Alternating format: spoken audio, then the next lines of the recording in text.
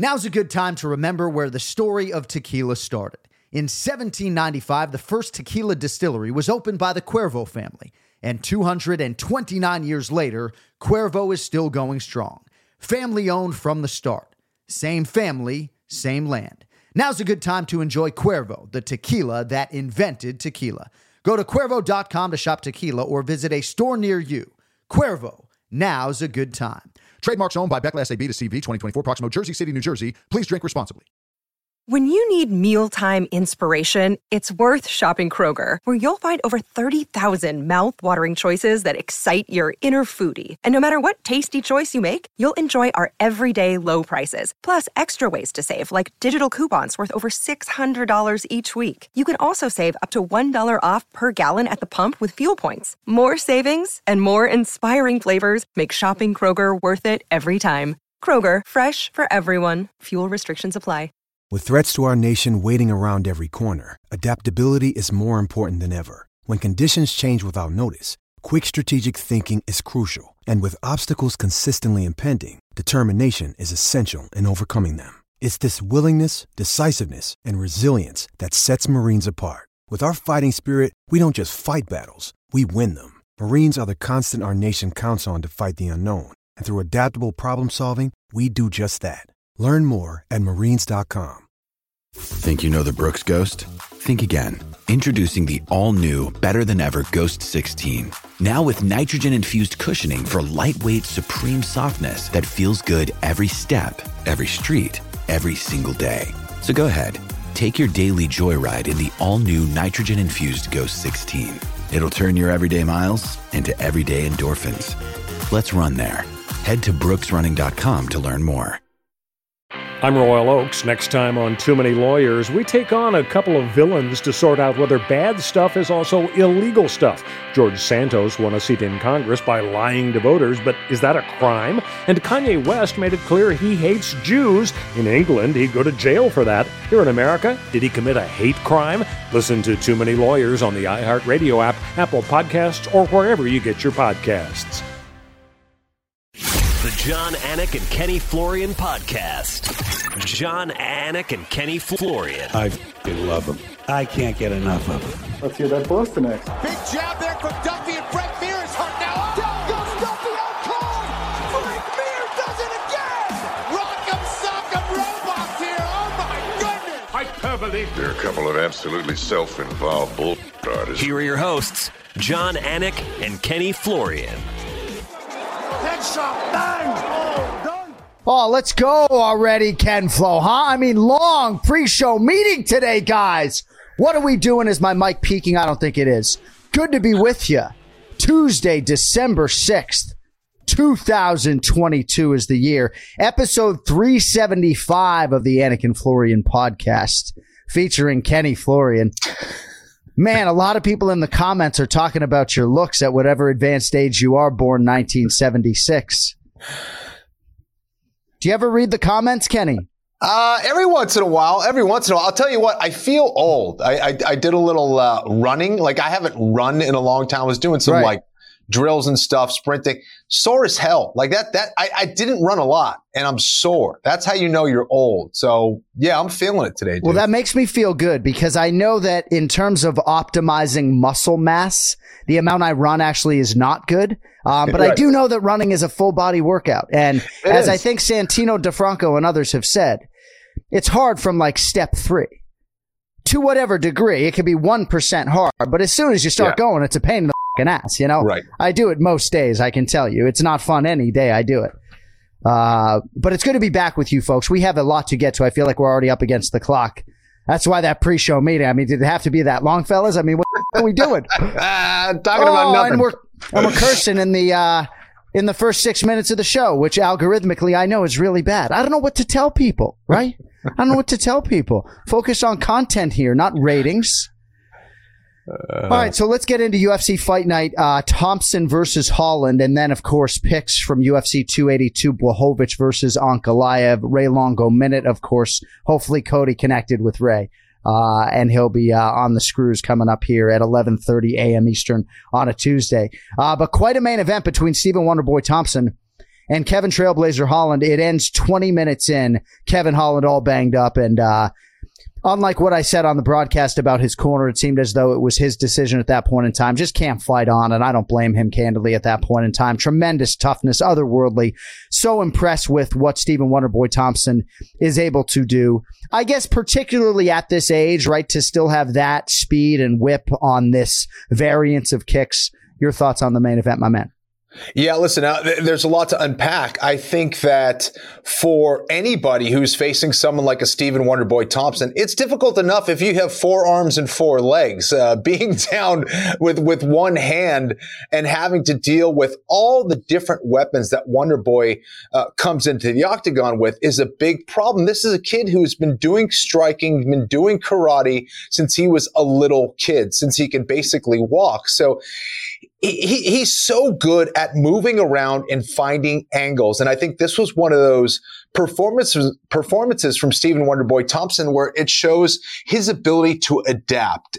And he's this, good-looking kid who's known as this karate guy, but man, is he tough as well. He took some damage. He went against a Kevin Holland in round 1 that was landing some really heavy strikes. And he had to make adjustments out there, did the right things out there. And unfortunately for Kevin Holland, he ended up breaking his hand, it seemed like.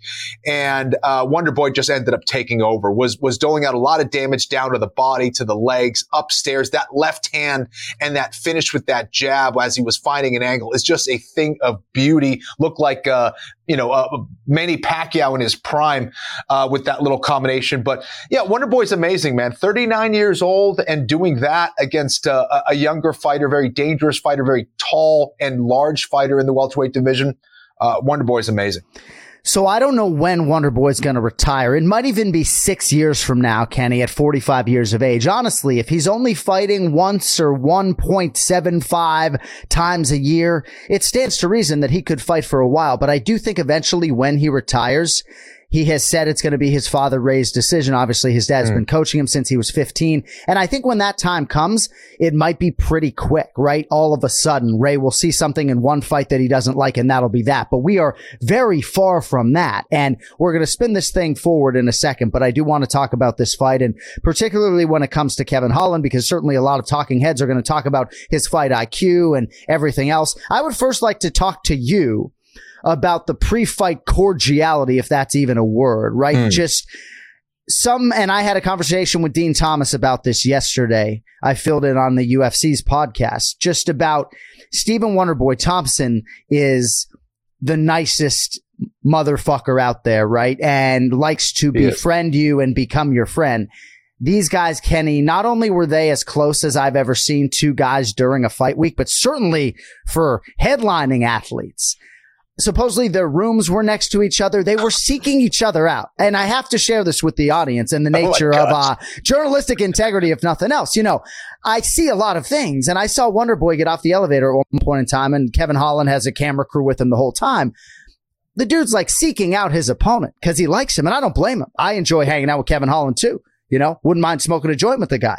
But it's crazy, man. It's juxtaposed against guys like you in DC that just don't quite understand that rationale before a fight. Yeah, listen, I don't want to go in there and befriend my opponent. I don't want to get into that mindset. I experienced that, with the Ultimate Fighter of thinking this guy's my friend or whatever. Listen, at the end of the day, you have to be prepared to destroy that guy across from you. Any ounce of weakness or friendship could be the end of you. In my opinion, that's the way I kind of would approach it. But it also could be a weapon as well. I am going to be nice to you. I am going to let your guard down. And in doing so, I make you vulnerable to me going out there and destroying you. So I don't know. I would know. We used to talk about this all the time with Donald Cowboy Cerrone. He would always try to go out there, give a little hug, a pound before. He would perform better as he would make you more comfortable, in my opinion. He would try to make you friendly. Everything's cool. And then he would perform better. He just seemed to be doing better against people like that. Perhaps Wonderboy has that same approach. I don't know. But for me, I want to be as far away from my opponent as possible. I tried to keep it that way anyway. Let's make one of the greatest greatest strikers in UFC history super comfortable, as if it's a sparring session. Let's do that, right? Yeah. So you could say, what are we doing here? You know, and some fans are coming at me saying, what is this, an exhibition, right? Kevin Holland doesn't necessarily, he's not emotionally attached to winning and losing, certainly not as much as he was in December of 2020 when he was ripping off a 5-0 year and he beat Jacare Souza and it looked like he could maybe win a belt, right? He doesn't seem to have those championship aspirations right now, and I think that dovetails more with his approach in the fight. Obviously, late, his injuries necessitated maybe that he wrestle a little bit, but I don't know, man. I don't really know what to make of Kevin Holland at this stage of things, Kenny. He's super active. He can bounce between weight classes. He can make weight. He's promotionally reliable. He's durable as hell. I have a lot of respect for him. But mentally, he just seems very different than a lot of these other athletes insofar as he doesn't seem, driven by the belt anymore. I wonder if he's even driven by the win in a lot of ways, just because of some of the decision making he was making in that fight against Stephen Wonderboy Thompson. Here you are, you're a Brazilian Jiu-Jitsu black belt. You have finally one of the finest strikers to ever enter the octagon on his back, not once, twice, 3 times. And you decide to step out of there and let him back up. It's like, I don't understand that at all. I don't know. Maybe he's trying to prove something to himself that is greater than the win. If that's the case, hey, power to you, man. But at the same time, we can't complain about our record or our approach or how the UFC is treating us in some ways. If we take an approach of saying, I am just here to entertain or I'm going to fight a certain way, there's going to be repercussions. There's repercussions for every decision we make. But I don't know. In my opinion, if I'm taking this fight and I'm able to fight someone like a Stephen Wonderboy Thompson, and obviously a phenomenal striker, and I get him on the ground, I am not letting that dude up. I am trying to beat him at the best of my ability, however I can, whenever I can. I'm trying to submit that dude or pound him out. And Holland is letting him up. I just didn't understand that approach. I would like to, but I don't know. It was a little strange to me. All right. Entertaining fight for the masses. Stephen Wonderboy Thompson came in number 6 in the world. Kevin Holland was unranked. Hey, what's that expression like you can't have your cake and eat it too? What does that even mean? What does it mean? Do you know what it means? I guess that you can't have it all. You can't decide to, I guess it's like, I can't decide to go, all right, I'm going to be an exciting fighter out there, but then I'm going to complain that fans, aren't giving me the shine or the UFC's not giving me the ability to go out and do this. I don't know. I don't know. And again, to talk about Wonderboy, in what I saw, I did see a Wonderboy that was a step slower. I've been seeing it a little bit, but in this fight, yes, he's just so damn good and so technical and so experienced that he can do that to someone like Kevin Holland. But in what I was watching, I still saw a Wonderboy that's a step slower than what we used to see. So that's a little concerning for me. I still think he beats, 90% of the strikers out there. He's just that good. Yeah. But I did see a Wonderboy that's a little bit slower. And when you rely on your speed, similar to Anderson Silva, Roy Jones Jr. when he was boxing, if you rely on your speed so much, if that has been a weapon for you for a long time, and now that has slowed down significantly, you're going to take a lot more damage. I would argue that Stephen Wonderboy from 3, 5, 7 years ago wouldn't take that same amount of damage against a Kevin Holland from today. He took a lot of damage in this fight, and it'll take him a while to recover, right, in terms of the hand and everything else. But good on Stephen Wonderboy Thompson. All right, so thank you, Cody, for this, courtesy of Wikipedia. This is what I was looking for to sort of get into our next conversation. I did not answer that well. No, you're good. So the proverb, you cannot simultaneously retain possession of a cake and eat it too. Once the cake is eaten, it is gone. It can be used to say that one cannot have two incompatible things, or that one should not try to have more than is reasonable. The proverb's meaning is similar to the phrases, you can't have it both ways. Yes, okay, thank you. You can't eat your cake and simultaneously still have the cake. I love it. All right, so here's the point. Stephen Wonderboy Thompson wants to contend in the UFC's welterweight division. He also, I think, has an appetite for matchups that afford him the opportunity to showcase his striking, especially at this stage of his career. He's number 6 in the world, right? forget guys that he has already fought in the top echelon, right? Ranked above him right now, Gilbert Burns and Bilal Muhammad. Obviously not going to fight those guys. Not going to fight Colby Covington, nor Kamaru Usman, nor Leon Edwards right now. And by the way, were he to fight Leon Edwards would probably try to wrestle him and take him down, to be sure. Khamzat Chimaev is in there as well. That fight is not going to be made.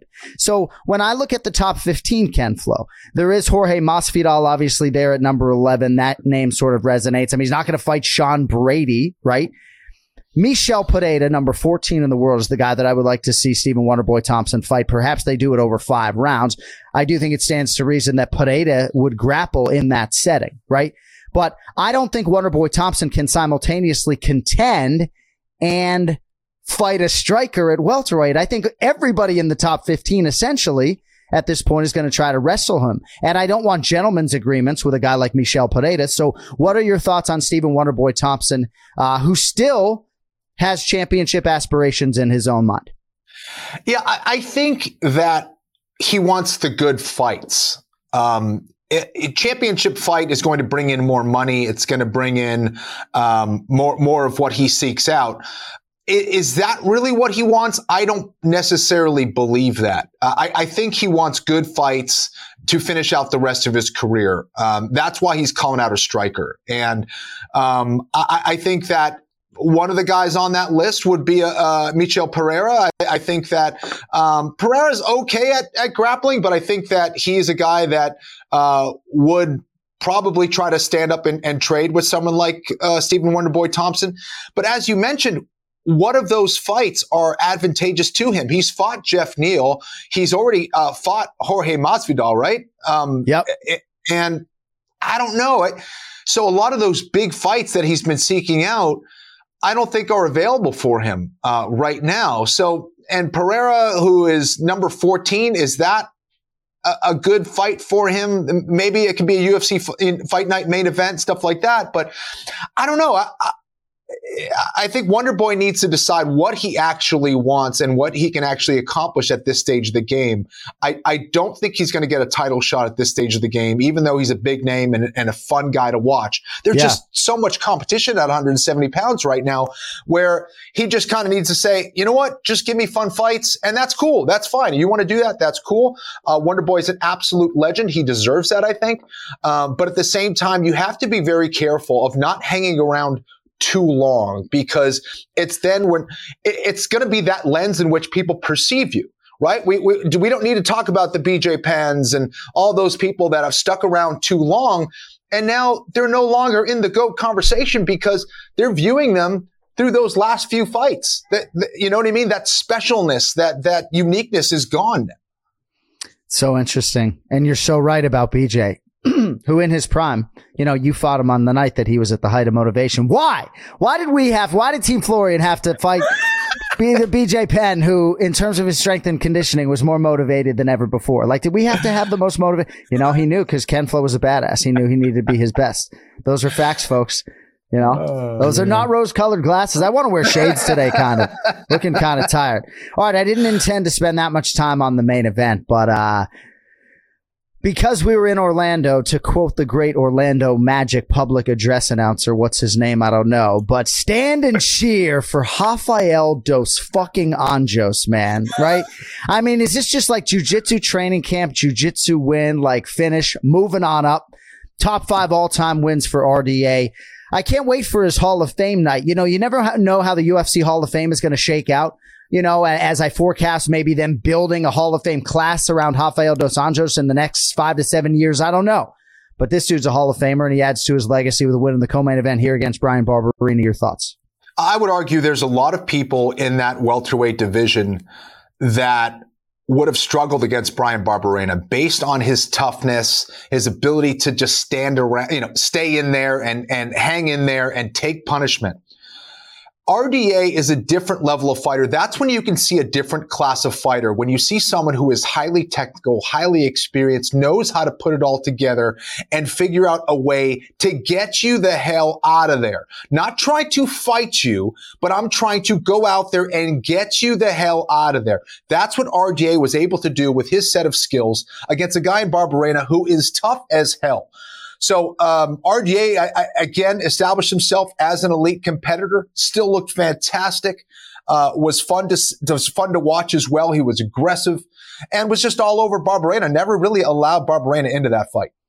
I just have so much respect for Rafael dos Anjos, right? Comes to California. I believe he attained U.S. citizenship in 2019, but now has been living back in Brazil for several years because it's better for his family. It's better for training. He's aligned with Andre Pederneiras and Nova União, and they just have it dialed in, man. They really do. And I'm very happy for Dos Anjos. I'm not sure he's going to get the Conor McGregor fight that he asked for. Now, when that fight was supposed to happen in and around 2015, if I'm not mistaken, my appetite for that fight was off the charts. I can't say that I have the appetite for it right now necessarily. I mean, I think it'd be great. RDA deserves to call his shot. I just think that Conor McGregor probably is going to go in a different direction. But what are your thoughts on RDA now spinning it forward at welterweight? And, do you think there's any juice to him and Conor somehow, some way signing on the dotted line to get that one back? I love the call out. Marketing wise, promotional wise, I don't know if that's going to be the direction that Conor McGregor and the UFC go. I also think it's a very dangerous fight for Conor McGregor. I think that RDA can beat you in a lot of different ways. I do think Conor McGregor has the edge on the feet, but I would see RDA have the ability to take him down repeatedly as well, control him on the ground, tire him out, and ultimately get some kind of a finish. So I think it's a dangerous fight for Conor. Could Conor win too? Yeah, absolutely. But I don't think if you're looking at what your best matchups are to make promotionally, and if I'm Conor McGregor, I don't think that's the direction that I would go. I think it seems like he's leaning more towards a Dustin Poirier fourth fight. So I don't know. But for RDA, I don't know. Give him another big fight. Put him on another, put him on a main event somewhere against another great fighter. I would love to see it. I don't know. Would he fight Wonder Boy? Does that make sense? Have they fought before? I mean, you're talking about Wonder Boy and RDA and Con. Oh yeah, I guess that would make some sense. But no, I don't think that's what Steve Wonder Boy Thompson's looking for. Yeah, I don't think it is either. Dump City, right? Matt return. Yeah. But Conor McGregor and Stephen Wonder Boy Thompson stylistically, I think is a cool fight. But I don't want Conor to fight, the nicest dude on the roster at all. Right. And it was interesting because Dean Thomas was talking about Tyron Woodley in the lead up to the Stephen Wonderboy Thompson fight, that he sort of created this narrative that Wonderboy was fake, even though they knew that he was as real as it gets, just to try to develop some animosity, because we're not trying to be friends here necessarily. Right. But hey, I love Stephen Wonderboy Thompson. I'm just sort of echoing my opinion as a UFC fan as far as all that is concerned. How about Sergey Pavlovich? All right, so Team Florian's got a heavyweight, and you got to beat this guy. So if you don't know the story now, it's another knockout for Sergey Pavlovich. This one over Tai Tuivasa, 54 seconds in. And I hope people are making money on this guy, right? In terms of betting him early, right? In these knockout round one propositions. UFC debut at 26 against Alistair Overeem. Then he missed a couple of years due to myriad issues, and now he's got 5 straight wins and, seems to be the boogeyman, at least right now, of the heavyweight division. What are your thoughts on Pavlovich? So, too fast, too powerful for Tai. I was thinking that maybe Tai could land a shot as Pavlovich, hurts him and come back, but there's just too much firepower. That dude is an absolute savage, a proper heavyweight who hits hard, that's extremely fast, and he's going to be an interesting dude, man. That's a tough guy to beat. I wouldn't stand up with that guy for too long. Put him on his back, see what he has there, because he's going to catch a lot of people, man. It's a dangerous dude. So it's interesting. I try to look for a heavyweight who maybe could exercise some patience, a Cyril Gane type. Right. Curtis Blades would be an interesting challenge. You give him the most decorated wrestler, at least takedown-wise, in UFC heavyweight history. Tom Aspinall's on the mend. Derek Lewis needs a fight. Been there, done that, though, right? I mean, Sergey Pavlovich is getting awfully close to a championship opportunity, and I do think he has some personality. If he could lean into the English a little bit, I really think it would serve him well. I don't know if they'll give him Curtis Blades necessarily right now, but yeah, very impressed by the heavyweight, needless to say. And you don't have to go bonus begging, guys, but he did get the bonus. I do believe, generally speaking, unless you can craftily ask for the bonus in the post-fight interview in a subtle, thoughtful, original way, don't go bonus begging. I think it works against you. You have to let the performance do the talking. Because I don't know. Hey, Kenny, if you were handing out the bonuses, right? As soon as somebody go, hey, man, the first thing on the mic, hey, man, I need that $50K. It's like, no, keep it about the martial arts, right? Yeah. All right. We got to get to Roman Dolidze. Longo's coming up any minute, but we have to get to Roman Dolidze. So I'm writing my copy, my scripts before the fight. And all right, coming up next, and all eyes on Roman Dolidze, whatever the hell I was saying. And what I wrote was that in terms of the pre-fight fighter meeting with a fighter, I've never been more intimidated than I was this Thursday. And thankfully, my questions weren't too off-putting. And then what does this guy go out and do? Something that I had never seen before. So talk us through Roman Dolidze's TKO against Jack Hermansson. Hermansson was number 8 in the world. Now Dolidze likely is going to take his number. I'm particularly impressed by the fact that here you have a guy who's pretty muscled out, has the ability to knock you out as well, and can move so fluidly and be so relaxed on the ground, John. Not only that, but he's extremely creative on the ground as well, and he's hitting high-level stuff. It shows to me that he's special on the ground. He's not just another dude. You have to respect him tremendously, whether on the feet or on the ground. And to do that against a guy in Hermansson, I mean, you just don't see a whole lot of people do that. He was not afraid to go to the ground. That was the other thing. It was like, okay, you want to take me down? That's cool. I'll work off my back. Almost went for this beautiful arm lock in round 1, then went into that pendulum sweep right into the mount. And then the finish at the end, he hits him with the calf slicer. Oh, you want to turn away from me? Cool. How about I put you belly down into the canvas and try to separate your knee from the lower part of your leg, but I'm going to pin you to the floor and I'm going to ground and pound you. It was nasty, high level stuff that was extremely impressive. And I can't wait to see him again, man. I've been sleeping on him. I haven't had my eyes on him. I will watch his next fight 100%. Love watching him fight. Oh, man. Guy's incredible. It's really going to be interesting, too, because I don't believe that Mick Maynard, I believe, handles the middleweights, if I'm not mistaken. I do not believe he's going to get a lot of phone calls. People burning up his line, asking to fight Roman Dolidze. And reciprocally, when he's doling out that name, I don't think you're going to get a lot of bites. By the way, Clay Guida was fishing on fight day, and I mentioned it on the broadcast. And so as the broadcast continued after his win, he texted me a picture of the fish he caught, back of hotel on fight day. A little monster, little fucking sea monster. No, it wasn't a sea monster, but it was a nice big fish. That's awesome, man. Dude, this Roman Dolidze, though, no head coach. And the reason he was able to take this fight is because he stayed in Vegas to help Sergey Spivak prepare for Derek Lewis in a fight that did not materialize. But sometimes for guys, visa issues and other things, he always goes back to Georgia after his wins.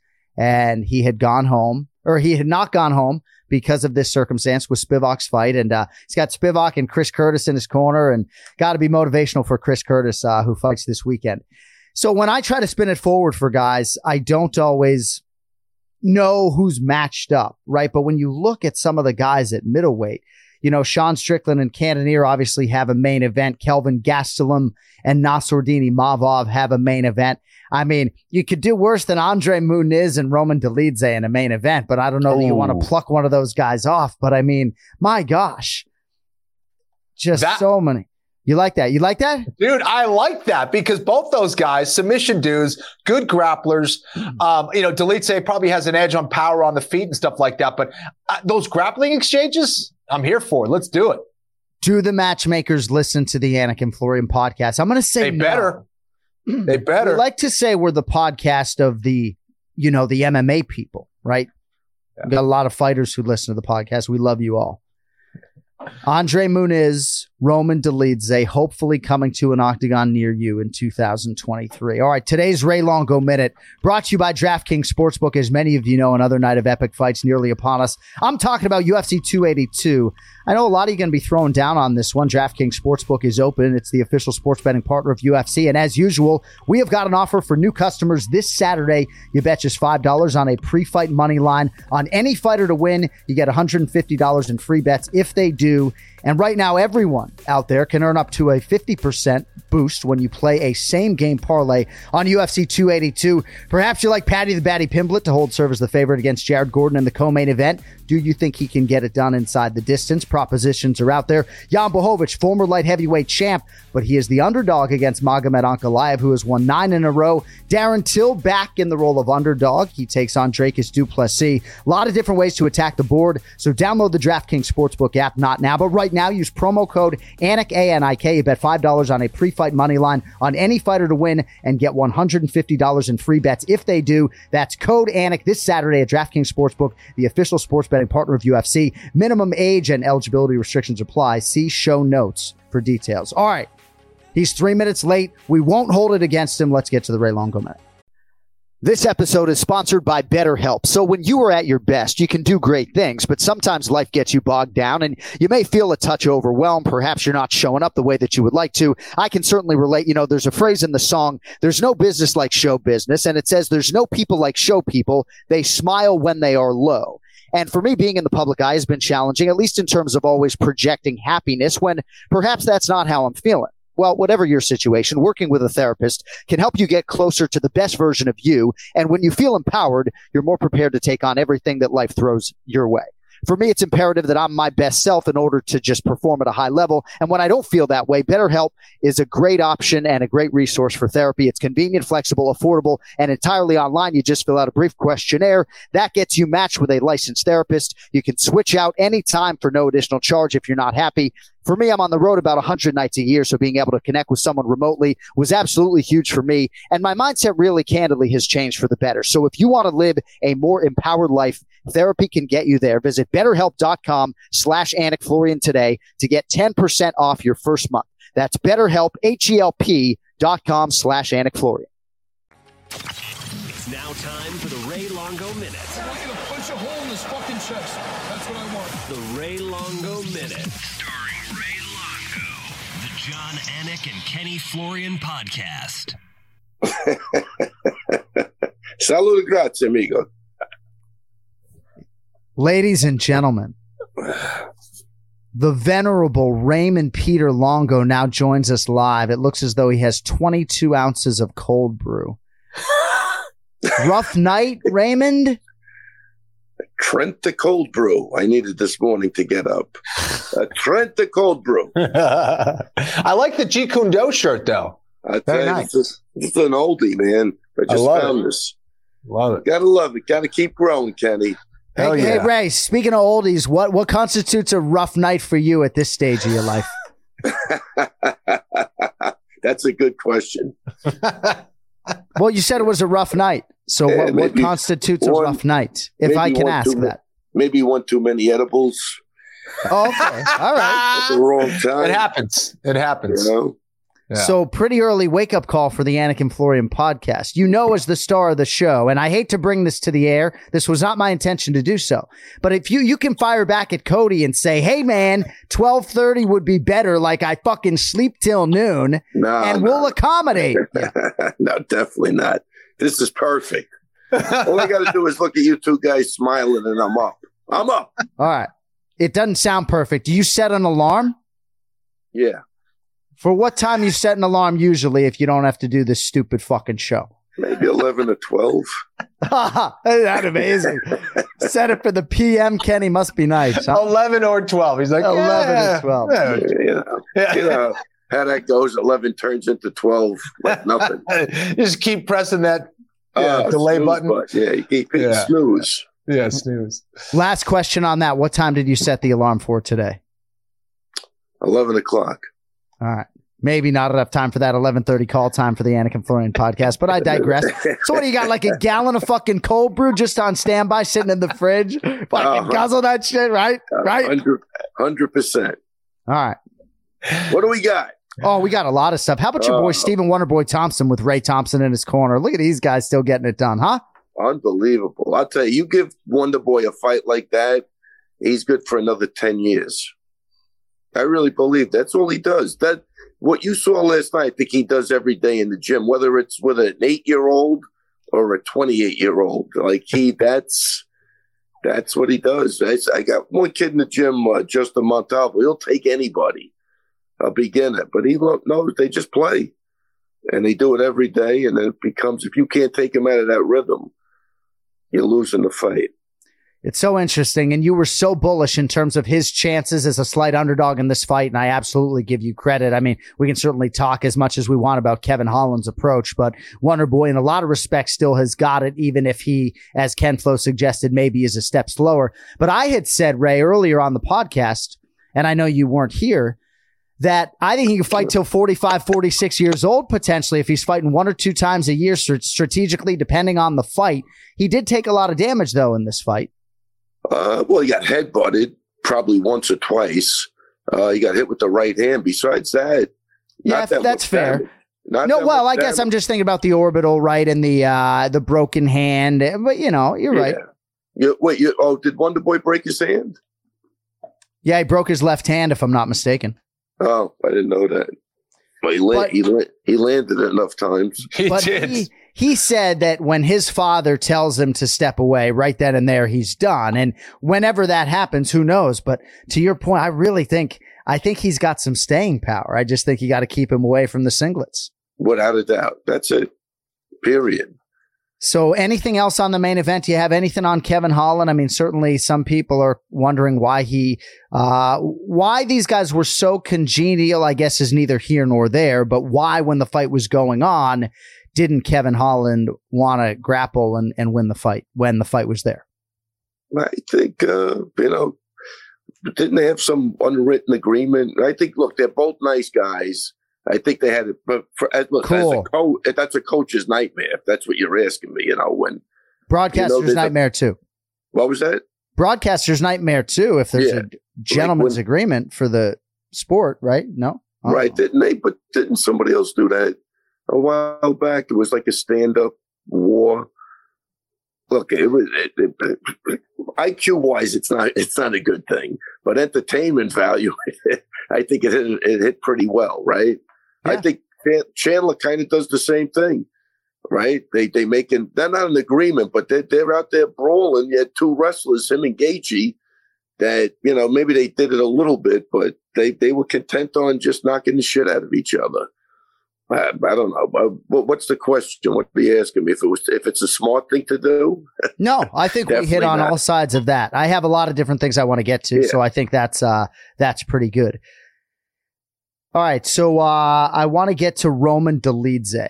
Hey, when Chris Weidman comes back, and I really hope that he can go out on his terms and be back for a fight or 2, if not 3, right? But one guy I think you guys should avoid at least right now, Roman Dolidze. I'm just saying that tongue in cheek. I don't know if you froze or you're just stonewalling me, but I think you should avoid Roman Dolidze. Yeah, John, you might have locked up a little bit. Just repeat that, please. So did you happen to see what Roman Dolidze did against Jack Hermanson with that whole calf slicer business?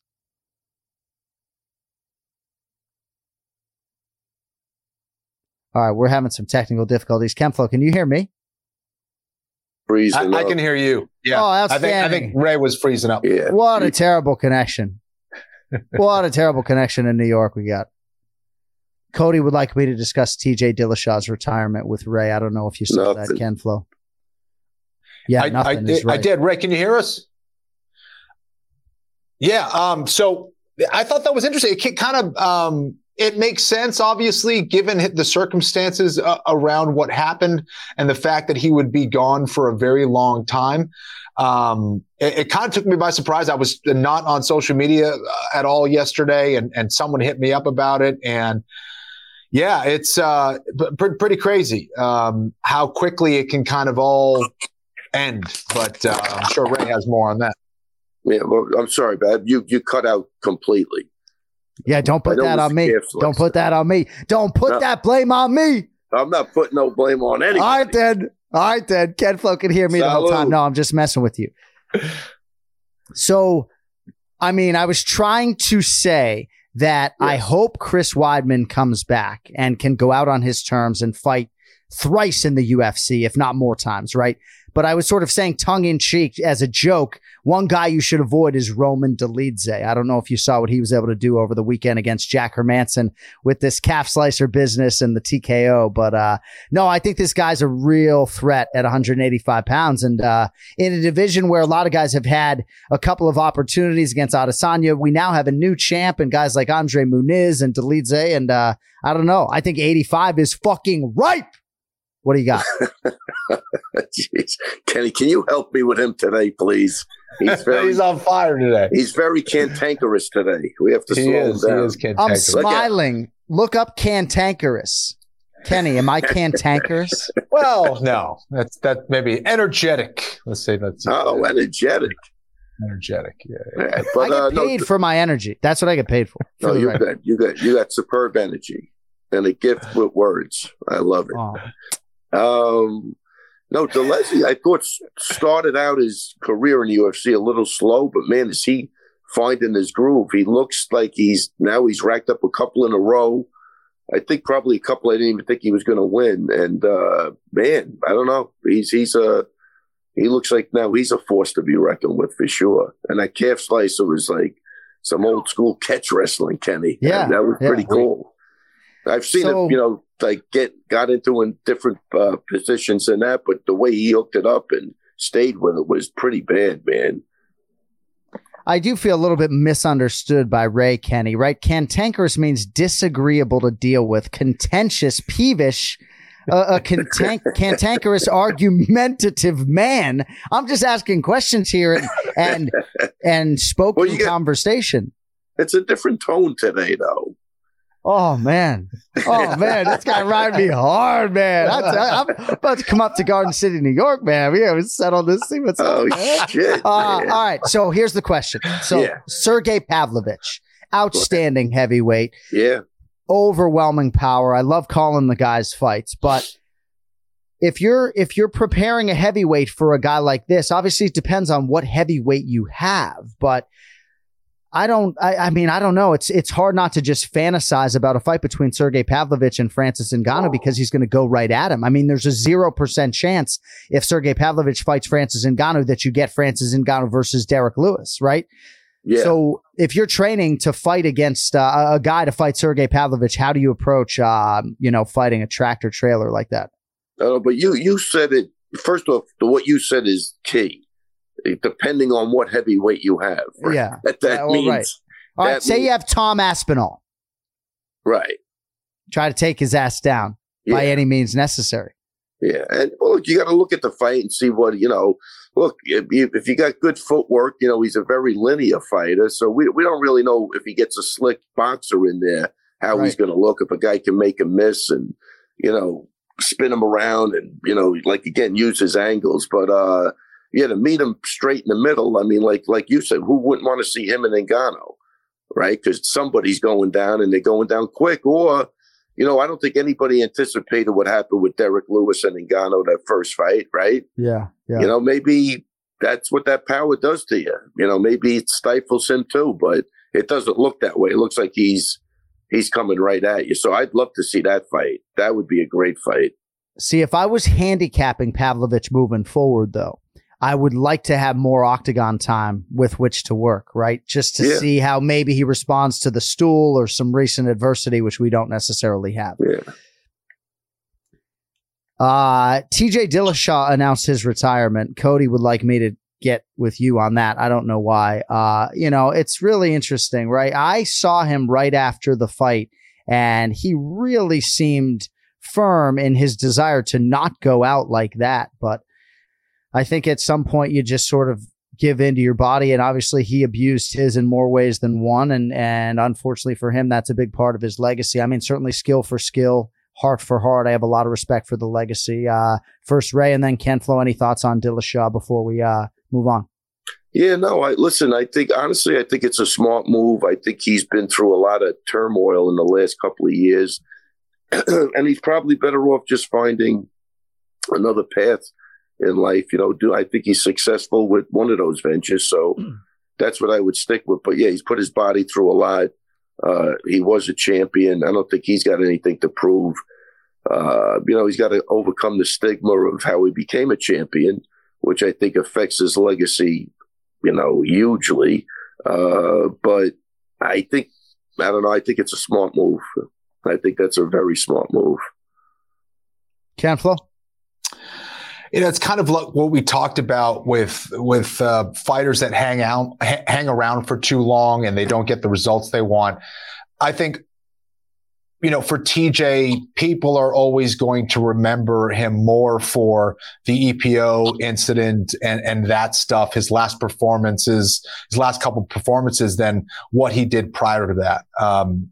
For better or worse. And, it's kind of, it's unfortunate because he really was a highly skilled fighter, a very smart fighter who had a great pedigree, but it all can crumble down so quickly, whether it's by some of the unfortunate decisions you make outside of the cage, or, an injury. And he will kind of be remembered from both. It can all crumble down so quickly. So it really is important that, for a fighter, you're making the right decisions inside and outside of the cage, taking care of your body the best that you can, making the right decisions and taking fights, not taking fights, getting surgeries when you need to, and not letting things accrue and build up over time. And now you have this shortened career. I think it was the right choice for him, just given the circumstances of what's been going on. He's already been a champion in the sport. And I think there's a lot to learn from watching TJ Dillashaw fights if you're a fighter out there. But there's also a lot to learn of what not to do as well. Yeah, really well put. Let me just jump in there. I agree. It's the situation and the circumstances is why I'm saying I think it's a smart move. Because like what Kenny said, moving forward, he's lost a couple, and he's always going to be stigmatized for the EPOs. Or the PEDs or whatever he did, BPO. But and that's it. I think you're better off getting out and hoping people will forget, just move on with another venture. Yeah. No, I mean, life hits hard. Oftentimes I find myself saying to my wife, one mistake here or there just changes everything. Things are so fragile. Look at the circumstances in James Krause's life right now, right? As a father of two, just to sort of put that out there. But in terms really quickly, Kenny, of TJ Dillashaw's perceived greatness and his work ethic, right? At the very least, the mettle he showed in beating Corey Sandhagen and coming back, obviously, and getting through all of those tests, right? Does it not at least give him some peace of mind in retirement? Because candidly, like this whole circumstance, you can't quantify how many years it'll take off of TJ Dillashaw's life in terms of the emotional and mental tax that his decisions have had on himself, right? But I'm just saying, like, at least for him, if he's looking to lean into something, right, he did prove in coming back against the Sandhagen, whom we all love and admire as a fighter, right? I mean, at least he has that. John, I think that's fair. It's also how you're able to come back from dealing with adversity. And he showed that he can come back. He can compete clean. He has the mindset and the skills to beat a lot of people in that sport, even up to this point. With all the wrestling he's done, all the combat sports that he's done over the years, to see him still compete that well and coming back after all that negativity and all that adversity, I think is something he can lean on and at least be proud of it in that regard. I kind of like this early morning Longo. He's like, how long we going here? How long we going? No. Hey, Wow. Francis Marshall, Kirk Pellegrino's I'm going back to it, Kenny. Cantankerous. Francis Fire Marshall made his UFC debut. He's 23 years old. He started taking privates with Kirk Pellegrino at 14. Had a cup of coffee in the Ring of Combat promotion, Ray. Do you know this Francis Marshall cat at all? And I don't know if, And Cody, just lacking patience, just squeezed Ray right out of the shot. I don't blame you, Cody. We're not going to deal with it. We dealt with the tardiness off the top, and here come the Minute Men, right? Here come this show's about, I fast forward to the Ray Longo Minute. Oh, well, you missed a scintillating first 30 minutes of the show then, folks. Fucking scintillating. Oh, man. I want to congratulate Angela Hill. 18 of her 22 UFC fights have gone the distance, including the last 9, which is pretty miraculous. But man, she's a really good fighter. And her husband, Adam, deserves a lot of credit in terms of the skill development. They have left no stone unturned in trying to maximize her career, and she's made a lot of money. I'm happy for her. How about Clay Guida, former Ken Flo victim, immortalized right behind Kenny? As you see, Kenny first busted him up on the feet and then choked him out, forcing him to tap. But how about Clay Guida, Kenny, getting it done against Scott Holtzman? It was a split decision. Oh, hi, Ray. Hi, Ray. Yeah, very, very. I'm sure Clay Guida is happy about your description of him getting strangled by Ken Flo for 20 minutes. You couldn't just say he lost. You got to go in cantankerous. Hey, man, this is the Anik and Florian podcast, right? It's unbelievable. It's unbelievable what Clay Guida has done, man. The fact that he's going out there and still winning fights, it's very, very impressive. And did it against a guy in Holtzman who, is a tough out, and he made some bad decisions at the wrong time, and they kind of paid for it. God, Kenny just takes the spotlight immediately off of himself. It is unbelievable.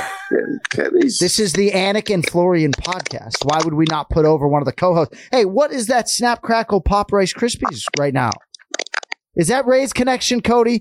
Don't even tell me that's Ray's connection. If that's my connection, I apologize. Are you saying I'm not supposed to be eating cereal right now during the Kenny, podcast? Do you hear that? That's what it sounds. It does. It sounds like you're chewing on Golden Grahams. Ray, I love you. We're going to talk to you next week unless you have anything else. Who do you like? Magomed Ankalaev and Jan Blachowicz. This is all we need is I think that Ankalaev is just going to be too much for him. But all we need is a cane to pull me off the stage right now. Yeah, exactly, my man. Well, go get an IV. Go pound that cold brew. We'll talk to you next week. All right. See you, Ray. Thank you, buddy. The Ray Longo Minute every week here on the Anik and Florian podcast. And this week, incidentally, an unmitigated disaster in many respects. All right. I don't even know what to say. Congrats to Angela Hill. Congrats to Clay Guida. Congrats to the retiring Scott Holtzman, who I know is a little bit disappointed with how the swan song went. Michael Johnson against Mark Jacasey. I'm not sure you saw this deep down the card, but congratulations to MJ still getting it done. Jacasey's been a real problem for people of late, and he couldn't get going against Johnson. Jonathan Pierce, I wish he had gotten a post-fight interview. He's won 5 fights in a row. Man, Darren Elkins, right? I mean, the face bleeds a lot, folks, but you hate to see it.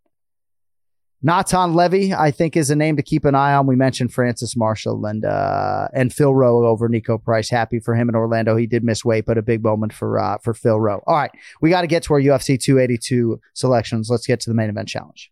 It's the main event challenge. Anik. The time is most definitely now. Florian. I finish fights. I'm going to do everything possible to win. The main event challenge. The John Anik and Kenny Florian podcast.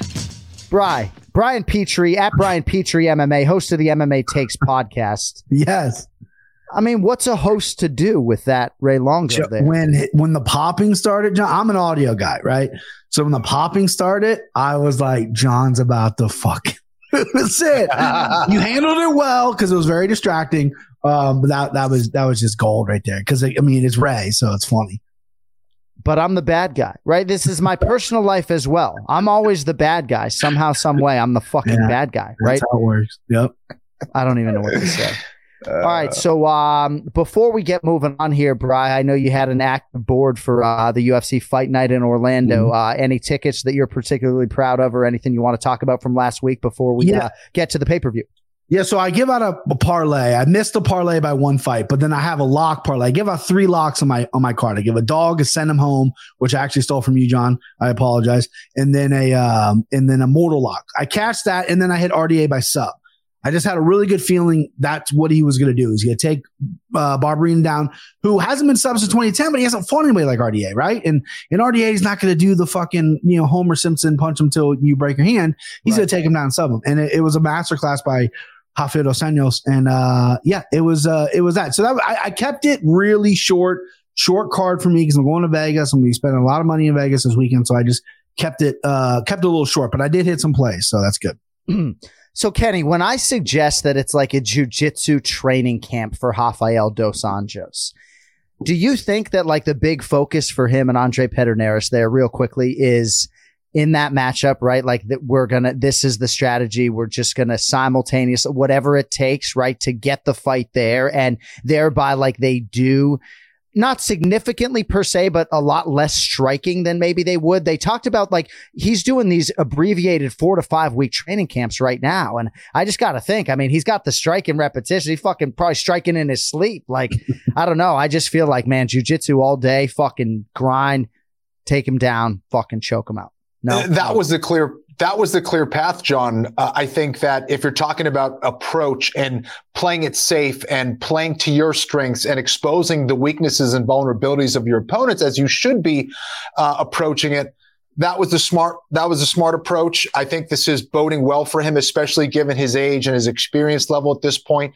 And clearly it worked out. I love it. I like when a minus 540 favorite, and I have a lot of respect for Barberena, of course, but I like when a minus 540 favorite. And good on you. What was the price on the submission ticket? It was like plus 320 is what I got it on draft. Yeah, that's crazy. Just because Barberena hadn't been tested in RDA, as good as he is, you don't really see it. I mean, I think his last submission was maybe Magny, at least at 170. Yeah. Andre Pederneiras is a gangster.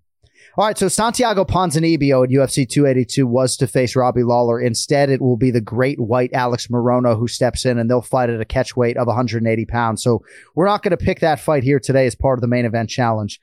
I will say I feel for Ponzinibbio. He's been looking for that big-name opponent in a big-name fight, and it goes away here during fight week. I did text him, and he said it's part of the game and seems to be handling it well. All right, we're going to begin with a prelim that is actually the one that is getting Brian Petrie to Las Vegas to see his guy, Chris Curtis. Yes. Chris Action Man Curtis. Why? I want to talk to you about the nickname. Why do we not, A, put it on the front, and B, add a V? It should be the Action Man Chris Curtis. You're right. It shouldn't be Chris Action Man Curtis. I need you to talk to him about this. I will. If you agree with me, I do, and can affect change with him, I will get it done for broadcast. Don't you agree or no? I do. Chris Smith, who was a gym member who suddenly passed away, RIP, he was Slaughterhouse, not the Slaughterhouse. Dom Steele had his own nickname, and then Chris went Action Man. I think the Action Man's great. But when I first met him, when I first started training him, it was the King of Combat. That was his nickname then. And he still kind of goes by that time to time. We got to iron out the nicknames. I 100% agree with you, John. All right. Well, I am adding the King of. Don't tell too many people about King of Combat. Yeah, King of Combat. We'll put that on the broadcast. I believe that was before he got verified verified on Instagram. That was his Instagram handle, was the King of Combat. And the King of Combat, Chris Curtis. I mean, that sounds almost better. Yeah. But unless Action Man was somebody who existed, some superhero that I'm not aware of, that you put an article on the front of. Right. And he's like, guys, really? Can we move on? But the Action Man, Chris Curtis, Chris Action Man Curtis. All right. First pick for us is going to be Chris Curtis. Entrenched as the plus 130 underdog here in a prelim matchup at middleweight against New Mansa, Joaquin Buckley minus 150. If you missed Joaquin Buckley's appearance on Bilal Muhammad's Remember the Show right on this channel, you may want to check that out. Maybe the best guest they've ever had, next to the guy who's with him there, Jamal Sweet Dreams Hill. 9th UFC appearance for Buckley, 5-3 in those starts here. Brian Petrie, I know you'll have a small ticket on your guy, Chris Curtis. What are your thoughts on this one? Yeah, so I'm like a detective solving a crime. I feel like I got pictures and red string going all over the place. I've been studying Buckley since this fight got announced. I'm all in. Chris the Action Man Curtis, good friend of mine. If you don't know, we trained together. He saved my life, blah, blah, blah. Great guy. Good to see him for the first time in a long time since he actually did he was like the first guest of my podcast. Anyway, he's 7-1 when I'm in the building. I've seen him fight 8 times live. The only loss was to one immeasurable Bilal Muhammad in Valparaiso, Indiana, a long time ago. Yeah, that's right. So basically what I'm saying is Hakeem Buckley's fucked because I'm in the building. He's going to be fucked. But no, I love the matchup for Chris because Chris is a little undersized for 85. He's not the biggest guy. He's bricked up, but so is Joaquin Buckley. They're the same height. They're listed at 5'10". I don't think they're 5'10", but this is a good matchup for me. He's coming off the loss over Jack Hermanson, and it was a frustrating loss. He lost a little bit of emotion. His emotions got the best of him. Hermanson had a really good game plan, and it kind of fell apart on him there. And then right after the Rivera fight, though, Buckley called out Chris after spending weeks training with him in Vegas. And Chris was like, what? So I know Chris has a little bit of a chip. I know there's been some talks that no one's shooting for takedowns, which in 38 pro fights, I don't think Chris has shot for one takedown. I mean, you can fact check me, but I'm pretty sure it's not. But it's simple. I think Chris is cleaner. Joaquin Buckley's big actions. Everything's big with him. And Chris's vision, defense, and boxing is very, very clean. I like him to kick a little more. I don't want to get too emotional because he got really emotional in the Ray Cooper fight, and it's the only time he's ever been knocked out. Hakeem Buckley does have big knockout power, but when you see him fight a really clean striker in his last fight against Imanoff, he tends to be able to get read because of the big actions, the big power. Everything's coming big. Nothing's super tight and clean. And I think Chris, and with Buckley not being a good counterpuncher, I think Chris is going to be able to march forward and really put on a show here. He starts slow, so I'm looking for a third round finish here. And I'm a single unit guy. I don't do over 3 units mostly. The biggest loss I ever had was 6 units against Izzy and Jan Blachowicz. This is a 10-unit play for your boy. I'm putting 10 units on Chris Curtis. I'm all in. He's dog money. I'm so confident. That's the first thing I'm doing when I get to check into my hotels. I'm going to the sports book, placing that bet. Drinks on me, boys. Chris Curtis all the way. 4-figure bet on Chris Curtis for his guy, Brian Petrie, for his guy, Chris Curtis. I like both of these guys, Kenny. Action Man, 29-9 overall as a pro. Your thoughts on him here as the dog against Joaquin Buckley? I think this is going to be an interesting fight. I think for me, the difference is going to be footwork. And I think that's where Chris kind of struggles a little bit. He's a little flat footed. He's not light on his feet, tends to kind of move in straight lines a little bit. And what I've seen from Joaquin Buckley is much better footwork. He circles well. He knows how to get in and get out, and he knows how to maximize what he has as far as skills. I think it's going to be a very close fight. I don't see Buckley knocking out Curtis, but I do agree with Brian that in some ways, Curtis could finish Buckley. However, but I just don't see it happening. I think Chris needs to get into range first, and I just don't see that happening repeatedly where he's able to trap Buckley and land the big shots. I think Buckley's going to be a little bit faster as well. So I like Buckley here. I think it's going to be close. I think it goes to decision. Give me Joaquin Buckley here. I love it. You have to double your bet. 2K. I'm going to have to now. Curtis. The comments are, Kenny and I agree too much. Not now. He went against my guy. See, Kenny has that lav mic now on his shirt. Yeah, he's fancy. He's fancy. Jesus, man. I had to step up my game. It was bad for a little while. All right, next fight for us is going to be a heavyweight prelim. The featured prelim at least as the card stands right now. Biggie boy Jairzinho Rozenstruik -170. Chris Daukaus +145. We'll see if Daukaus can pick up the Daukaus brothers after Kyle lost over the weekend.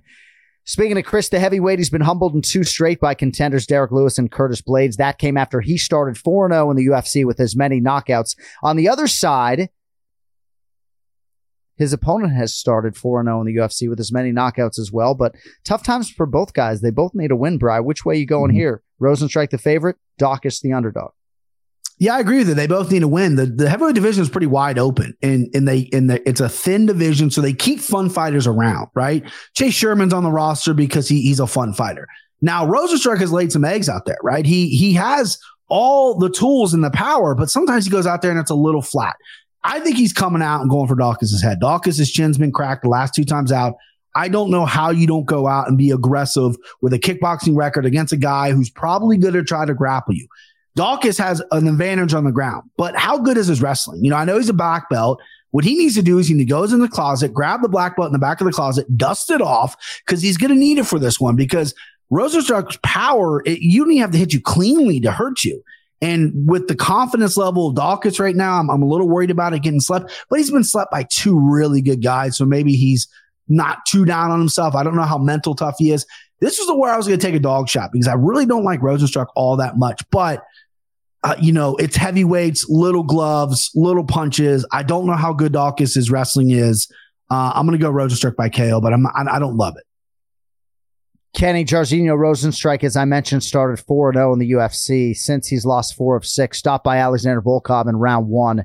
That was his last fight, June 4th, and what was his 4th UFC main event. But yeah, I think Rosenstrike, you kind of got to go balls to the wall and try to knock Dawkins' head off. What do you think about the heavyweights, kid?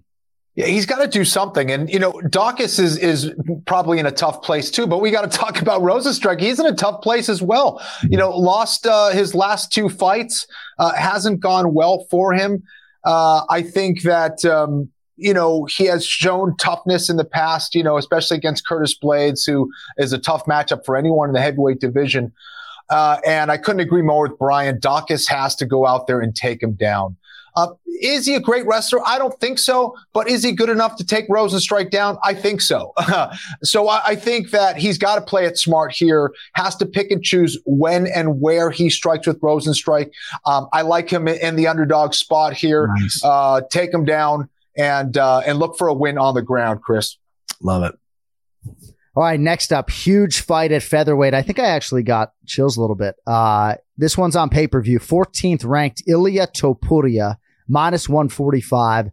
Number 9, Bryce Mitchell, the +125 underdog on DraftKings Sportsbook right now.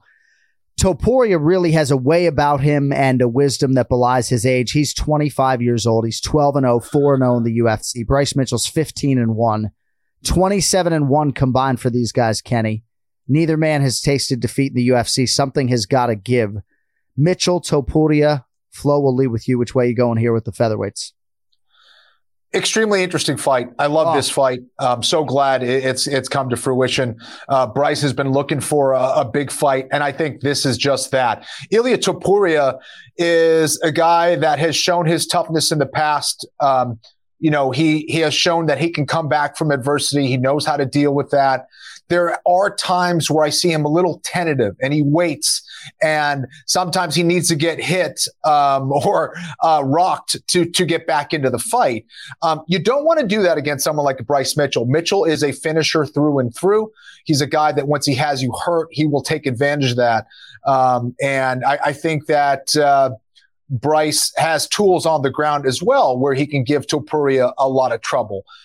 However, I think that Topuria, if he goes out there and fights smart, I think Topuria wins this fight. I think he's a little cleaner with his striking. I think his wrestling is good enough to stop some of those double legs, or at least adjust over time to Bryce Mitchell's takedowns. I think Bryce is a good takedown artist because of his speed. He has very good timing. He knows how to get in on your legs. But I don't know. This is the trickiest fight for me on the card, I think, of who to pick. But I like Ilia Topuria here to win this fight. I love Bryce Mitchell. I love what he's doing out there.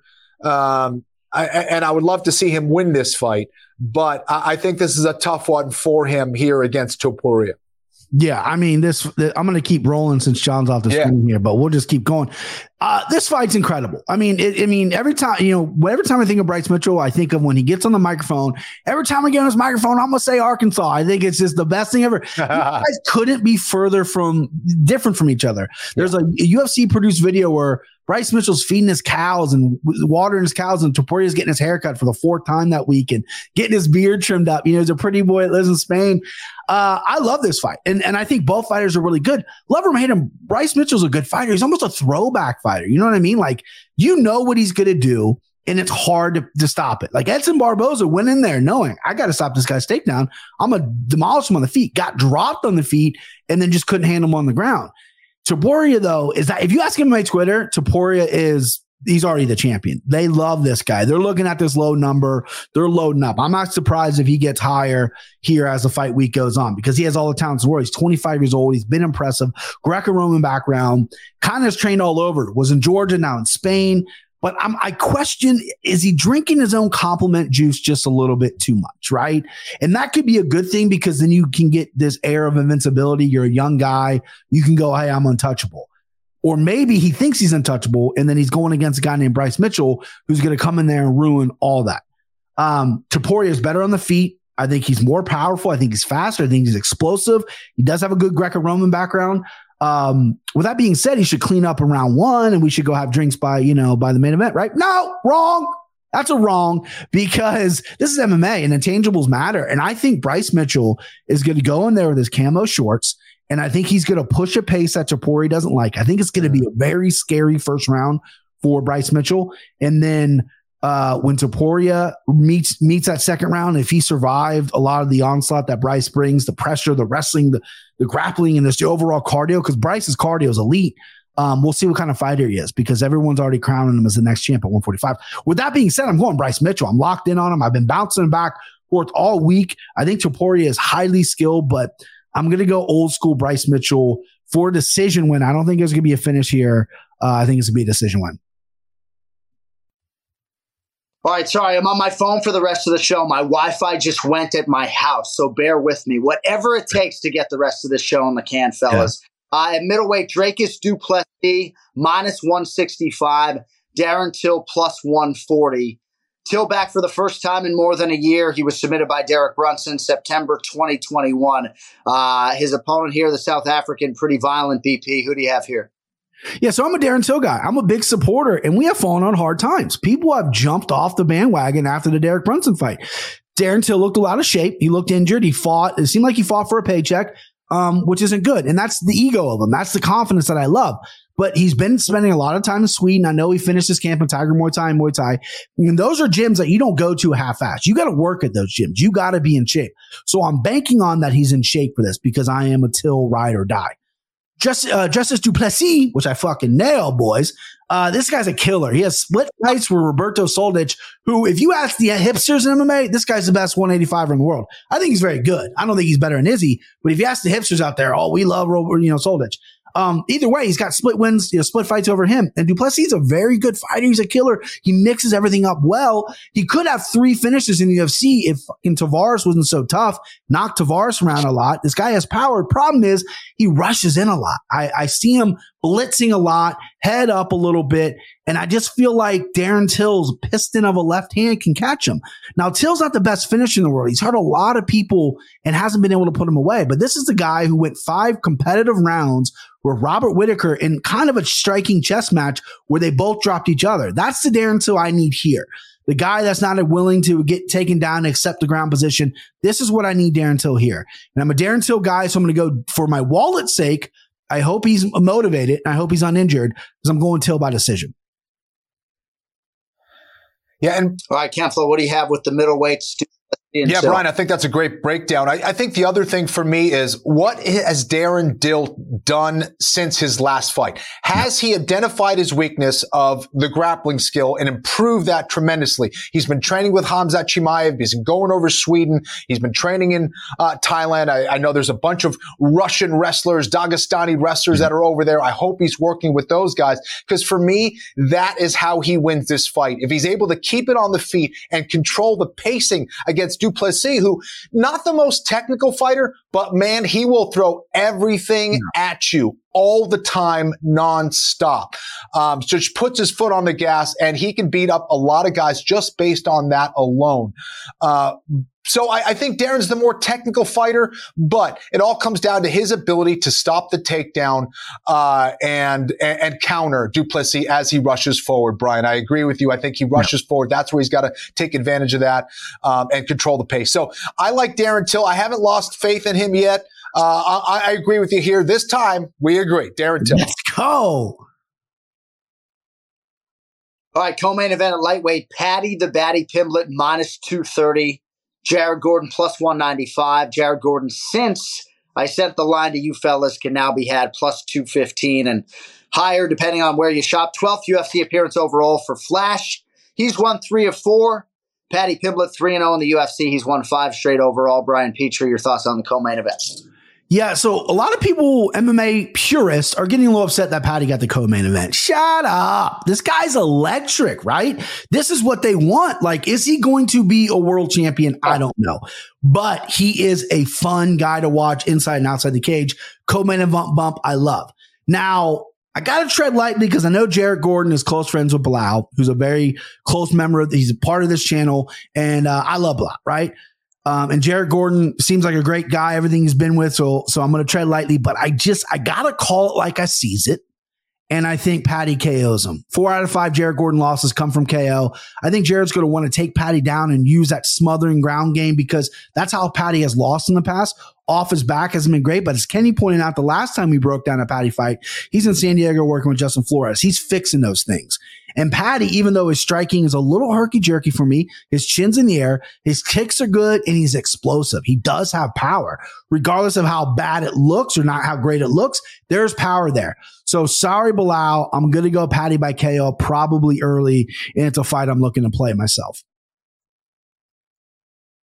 And that's another reason why Brian Petrie's going to Vegas. See Patty Pimblett fight live. Darren Till as well. Kempfler, what do you on the comment? This is a very interesting fight. I do think there's a lot of value in Jared Gordon and his ability to potentially stop those takedowns and smother Patty.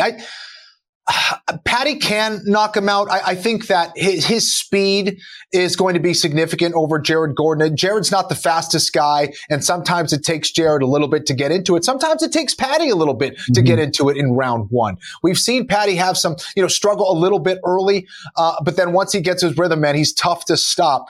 I think if I'm Patty Pimblett, I'm looking at that Grant Dawson fight. I'm looking at that fight to see and find a way to beat Jared Gordon. I think if he can get around to the back of Jared Gordon, that's where he can win this fight.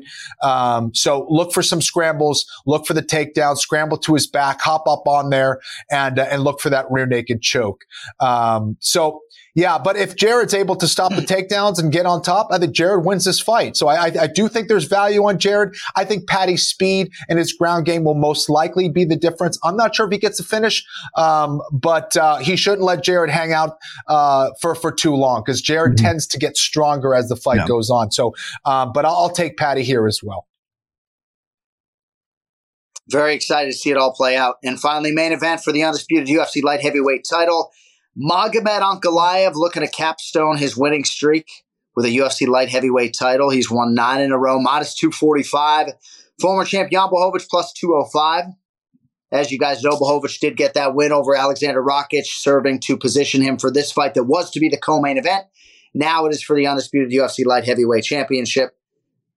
We will see if Blachowicz can become a 2-time champion here. Brian Petrie, we will start with you. You going with the favorite or the dog in the UFC light heavyweight title fight this weekend? So being in the buildings for Vegas, my first ever Vegas fight, I am sad that I'm not getting Yuri Glover too, because that's my fight of the year. And I want to see a legend like Glover because he's not having any more left. But however, I think this is a great new main event. I think, we have all been praising Ankalaev for a while. He's the next one. He's the next guy. And he's getting a former champion of Blachowicz who's a grinder. I mean, this guy, if you're a struggling UFC fighter right now, you got to look at Jan Blachowicz' career early on and be like, this is a motivation for me. This is all you got to do is work your ass off and get there. This guy was 2-4 at one point over 6 fights. No one thought he was going to be champion, and he became champion. And he's looked good. He looked good against Alexander Rakic. He looked like his boxing, which is Israel Adesanya described it as herky-jerky, a little off-timing. It works for him. But, I have underestimated Jan for a long time. And I guess I might be doing it here because this is about as close as a lock as it gets to me with Ankalaev. I think Ankalaev is head and shoulders above everyone besides maybe Yuri in this division. I think his wrestling is on point. I think his striking is on point. My only critique of him is he's had a couple dud main events. He had 3 main events where that, especially the Thiago Santos fight, we're like, do more. You can do more. And I know Thiago Santos got bricks for hands and you got to be able to play a little safe, but then he comes back and finishes Anthony Smith. Listen, I like Ankalaev here. I mean, I'm seeing the board well, folks. I'm seeing the board well, boys. And I think Ankalaev is as close to a lock as I got here. I think he could finish him late. Jan is extremely tough and durable. I'm not going to touch the props. This is a parlay piece for me. I'm going to go Ankalaev. All right. Pretty convictedly at that, Kempflo. What do you have for us on the title fight? So, Ankalaev has had some duds, mainly because he's not the guy who exposes himself. He doesn't go out there and, throw caution to the wind and just start throwing wildly. He's very calculated with every single thing he does. And I think that's extremely important in this fight because Jan would take advantage of someone like that. Jan will take advantage of mistakes. That's where I think Jan really shines. And I don't think he has that here against Ankalaev. And I don't think he's got the wrestling advantage here either. With Ankalaev, Ankalaev can win this fight by striking. And I think he can win this fight by outpointing you, taking you down, controlling the action, controlling the ground game, taking away a lot of the submissions of Jan Blachowicz. So for Ankalaev, I think that I see him winning this fight. I think there's some value in Blachowicz. I just don't see Ankalaev making major mistakes or even maybe little mistakes that Jan Blachowicz is able to expose. So I like Ankalaev here. He's going to be a guy that is going to be very difficult to beat. I've been watching him for a very long time. This is a very intelligent and skilled fighter. All right, we'll see where it closes. Bri, appreciate your patience today, and have a great week. And at least for a handshake, if nothing else, brother. Absolutely. I'll see you, boys. All right, there he is, Brad, with us for the main event challenge. All right, I'm doing the podcast on my phone for the first time in 375 episodes. But before we go, we got to do the Marrow Seconds here, see if somehow Cody has an NFL prediction or any great insight.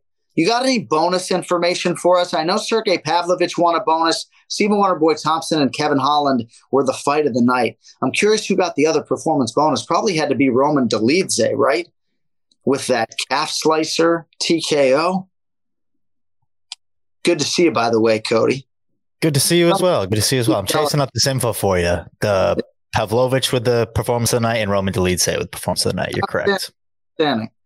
Roman, don't come to my house, buddy. I it's all good. All right, Cody, what do you have, kid? I know that's the last guy you'd want showing up to your Christmas dinner, huh? Uninvited. I mean, you take a seat, right? Take a seat at the head of the table. He's invited. So my NFL picks, John, I'm back. I mean, I've been making some moves, right? Like I texted your brothers.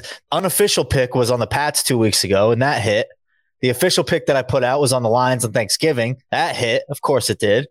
So we're running on a nice hot streak here. We're, making some moves. And I get my new Red Sox hat. I got this at Logan Airport last time I was back. Sat on the tarmac for 2.5 fucking hours. So if you work at Boston Logan Airport in the JetBlue department, fuck you. JetBlue is the problem, with all due respect. I like JetBlue. I was watching the Packers versus Eagles on a little 6x6 screen. It was a great time. Yeah, always delayed. TV works half the time. What do you have for us? So just a couple of notes from the MMA space. Cameron Simon, am I saying that correctly? It looks like a Dragon Ball Z name. He makes his UFC debut this weekend. He's the protege of Dracus du Plessis, which I think is pretty interesting. I mean, he's not that old, right? We're at that stage now where there was photos of him at du Plessis fights when he was like 12. So we're in that stage of fighter where it's just like, if you're making the UFC, like an Aaron Blanchfield, like you started doing this at 10 years old. It wasn't Kenny picking this up for fun at 17, trying to get some money down at the local Dover Forum. I'm 21 years old, nickname MSP. So we got GSP, JSP, and now we have MSP. But yeah, born December 20th in the year 2000 and making his debut this weekend against, how about this nickname? Ready? The guy he's fighting also making his debut, undefeated. They're both 6-0. But Stephen Obi-Wan Shinobi the Pillow, right? Oh, that's good. He used to just be Obi-Wan Shinobi, and then he added the pillow to it. So now he's Obi-Wan Shinobi the Pillow. Well, and you know what the best thing about that is you're on Disney, so you can say that. If you're on any other promotion, you get copyright flagged for that. You can't say that. Well, there you go. One last point of the MMA news before we get to the football pick that everyone's waiting for. Wishing Dustin Poirier a speedy recovery from a nasty staph infection. He's in the hospital right now, dealing with this. I'm showing it on the screen. Wishing a speedy recovery to him. And then, of course, because Dustin and Connor have their great friendship, Connor offered some nice words. So I want to just bring that up here.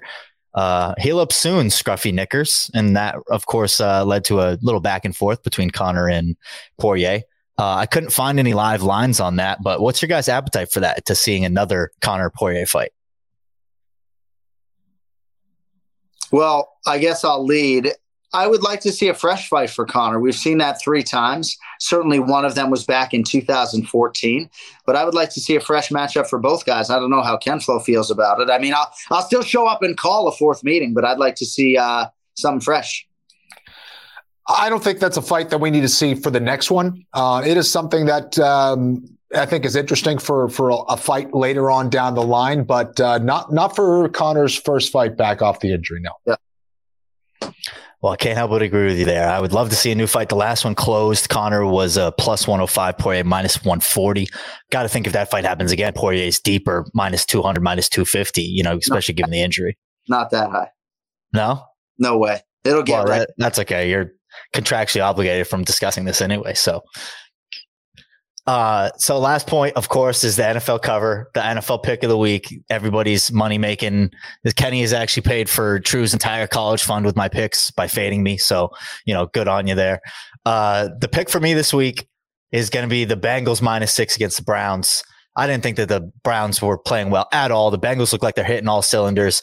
Joey Cool looks like the best QB in the NFL. He smoked the Chiefs on Sunday in what was a closer game on paper than it was actually in person. So I think the Bengals are going to pull it out on Sunday. That's the pick. All right. I like it. I think Cincinnati's a team to ride going forward. All right. Thank you guys for indulging us. We're back next week. Big episode as we recap the final pay-per-view of 2022. Thank you to our guests, Ray Longo, Brian Petrie, our producer, Cody Merrill. With that, for Ken Flo, I'm John Anik. We'll talk to you in less than 7 days. Appreciate you watching, listening, subscribing. Tell your friends. Tell your mom, your dad, maybe your brother, your boyfriend, girlfriend. See you later.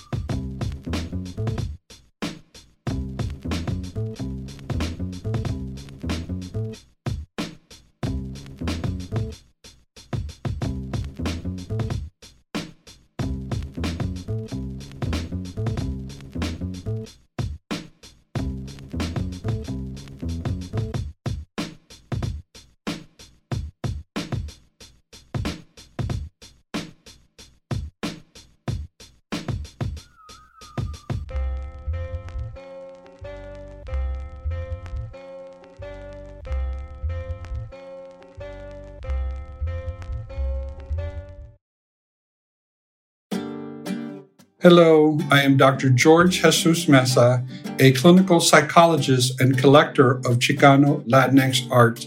For generations, we have known of the healing powers of art at an individual and community level.